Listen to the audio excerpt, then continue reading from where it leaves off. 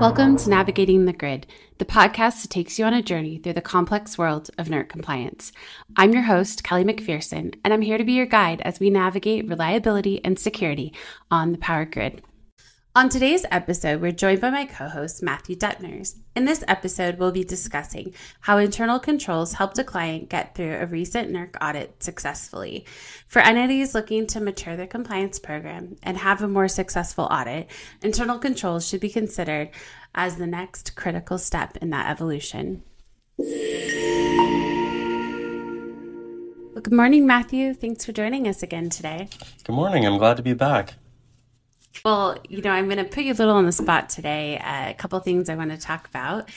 Really excited for you. You kind of crossed a really big milestone over the past month. You finished an audit with a client that has a lot of registration, is registered in a lot of functions, and has a SIP medium control center. They've got a big compliance program that they're running. So congratulations on making your way through that audit successfully. Thank you. Couldn't have done it without the support of everyone here.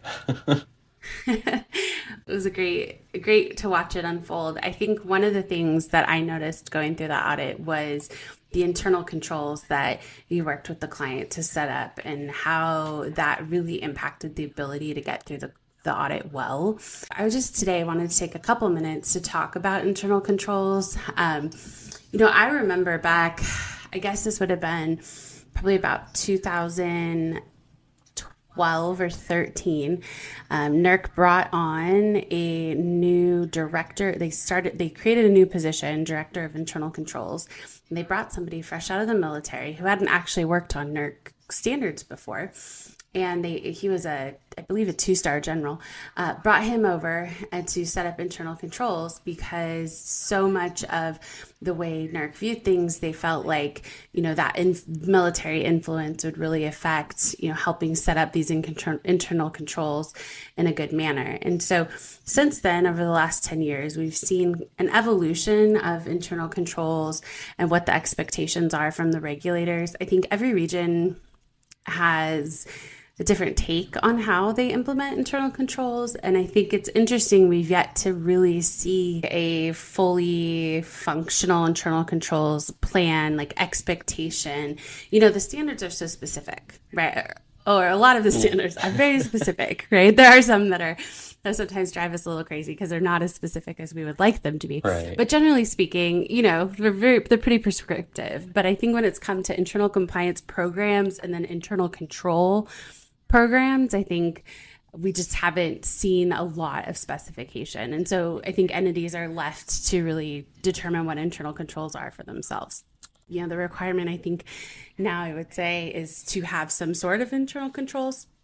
And then there's no really specifications from there. But I think watching, go through that audit last month, I think seeing those internal controls kind of come into play was really beneficial and really made a big difference in the success of that audit. So tell me what you think from your perspective in that audit, and generally speaking with your customers and clients, what internal controls do you like how is that valuable? How does that impact an entity's compliance program?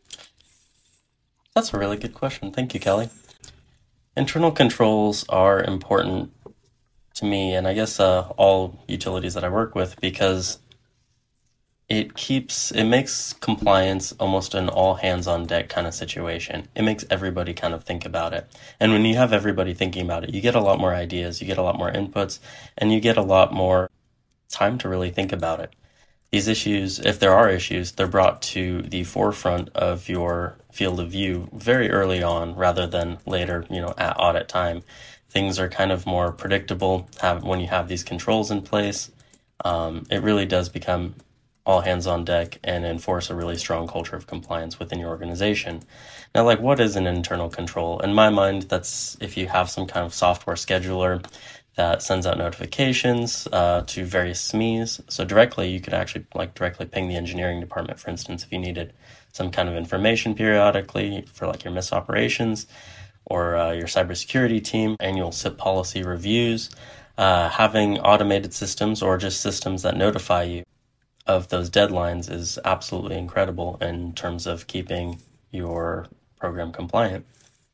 I took a AP US history in high school, and we always talked about, FDR. He started the alphabet soup, and they set up all these different governmental agencies. And I always like in the back of my mind, I always laugh because I feel like NERC is like the epitome of alphabet soup as we go like as you start to get more and more in the weeds under. You said a SME earlier. Could you just explain what a SME is, but then also kind of like the function? Because most entities you have a compliance manager, but the compliance manager can't do everything. Like they're fully dependent on other people.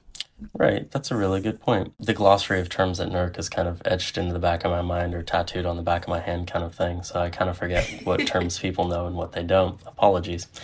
SME, what is a SME? A SME is a subject matter expert. So that would be someone at your organization who is very proficient in a certain area, be it like IT, setting up firewalls, if it's HR, managing PRAs, personnel role risk assessments. That's it. Sorry. And, everyone's got It really is alphabet soup. It truly is alphabet soup. And, yeah, so when you have all of these people, not everybody knows about what compliance is, right? That's why you've got your compliance manager. But being able to effectively interface all of these people and create that kind of dialogue, if you will, is incredibly critical to have a healthy communicative relationship with everybody in your organization. Compliance shouldn't be something to be feared. It should be something to be... It's the golden standard we should all work towards in order to, build a good system that we all can be proud of. It's like painting both sides of the fence. So, you're not going to look at the other side of the fence, but you don't want it to rot out either. So having, open channels of communications with all of these sub-organizations are usually siloed or they don't communicate very well to each other. Being able to have that kind of communication is critical for this process, going through audits and managing these controls, being able to know who to reach out to if you need to report your misoperations, that kind of thing. Who's the SME? Who's the backup SME, subject matter expert for that? Yeah, having that's critical. So one of the things that we do here at Radian that I think makes us unique as we're managing people's compliance programs is the software that we use. And I think you can argue that an Excel spreadsheet works, right? You can track things in there. You can assign SMEs and tasks and things like that. I think the problem with Excel spreadsheets is they become static over time and people forget they exist and they collect electronic dust. Worst off is when there's two separate copies that are evolving independently from one another, and then you're like, which one's the real one? It's like the two generals problem. Going back to your military analogy. Yeah. Like the amount of times I've seen that happen is crazy. Absolutely. Yeah. So talk to us about compliance software and kind of the advantages there are to looking at you deploying a tool like that. Yeah, there's a number of advantages to doing it. Internally, we use Global Audit Ready here at Radian Generation. I've been working with this tool for quite some time. My favorite advantage is if you're thrust upon a project that's using Global Audit Ready. One of the biggest problems with compliance is what happens when someone leaves. There's just a folder structure that you may or may not understand, and everyone's kind of got their own. Have you ever looked at your coworker's desktop? It's probably a mess and doesn't make any sense compared to yours. What this brings is a standard view and set of narratives and reminder controls, which are basically like email notifications, to your program. So I, earlier this year, had to get to a client that, I hadn't managed before. I had a new client. And thankfully, this client was already implemented in GAR. And I was able to get spun up on that project and know exactly the status of it within minutes almost. I'm like, okay, this is what I got to do next. This is the open items. And it kind of put that linear to-do list, made it bite-sized for me. And that was incredibly helpful for getting spun up quickly. And even if the person, if you don't have communication with them, for instance, super useful. The other advantage is there if you have software. The software itself can actually reach directly out to the SMEs if you want to make your life easier as a compliance manager and send out surveys automatically for them to answer monthly, and go out and collect that data. So it's like having an assistant. Pretty fun, pretty useful. Yeah, I know. I really like it as a manager. I found it really great of multiple compliance managers and multiple programs and registrations because like the escalation tool, right? So like if someone goes on vacation and they forgot to do something and it doesn't get checked off, it's going to escalate. Like I'm going to get notified if there's an issue. And I think having that asynchronous type of relationship when it comes to compliance is so great. People are so busy all of the time and you're going back and forth on email and chat, and who has time for another meeting on their calendar, right? But being able to look in that software and see like, yes, we have controls, and then also what is the status has been really helpful. It's funny that you mentioned that. Just this week, one of my colleagues was out on vacation and I got the escalation email, and I have no relationship with this client, or very little, I guess I should say. And I was actually able to go handle it within minutes. PDS is a periodic data submission, kind of similar to a RFI or request for information. The Campbell's chicken noodle soup is definitely out. Too many letters. But yeah, no, so it's the value there is huge. Yeah. And let people enjoy their vacations. Yeah.